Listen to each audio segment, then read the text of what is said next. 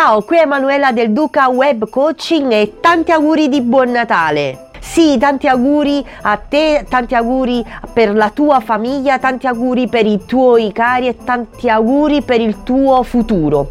Sono veramente felice perché questi 3 giorni che mi hanno tenuta inchiodata nel letto purtroppo non mi hanno fatto fare quello che amo di più, cioè stare sulla pagina, fare i video, avere interazioni con voi. Purtroppo mi ha preso proprio male. Ma la cosa che più mi ha reso felice in questi giorni è che nonostante io non sia stata presente sulla pagina ho ricevuto tante email, ho ricevuto tante iscrizioni alla mia newsletter. Sono felice perché significa che qualcosa sta cambiando e significa che il mio percorso sta veramente avendo successo per me stessa, ma soprattutto per voi. Significa che siete intenzionati a cambiare, significa che volete prendere questo nuovo anno come una rivincita per avere la vostra libertà finanziaria, per avere la vostra libertà soprattutto di vita, per sganciarvi da qualsiasi tipo di chiodo che vi tiene legati a quella sedia del vostro ufficio, del vostro negozio, e finalmente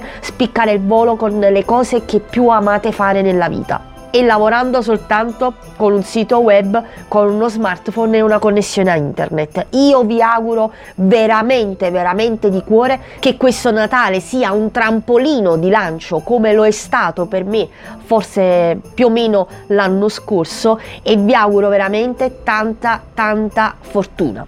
Mi raccomando, continuate a seguirmi perché ce ne saranno delle belle per il prossimo anno. Ho tante cose ancora da dirvi, e soprattutto non dimenticate di iscrivervi alla mia newsletter perché sarete sempre sulla corsia preferenziale per tutte le novità che avrò per quest'anno. Qui da Emanuela del Duca Web Coaching è tutto. Io vi auguro buon Natale, se non ci sentiamo per fine anno anche buon anno. Io ti ringrazio e ci vediamo l'anno prossimo. Ciao!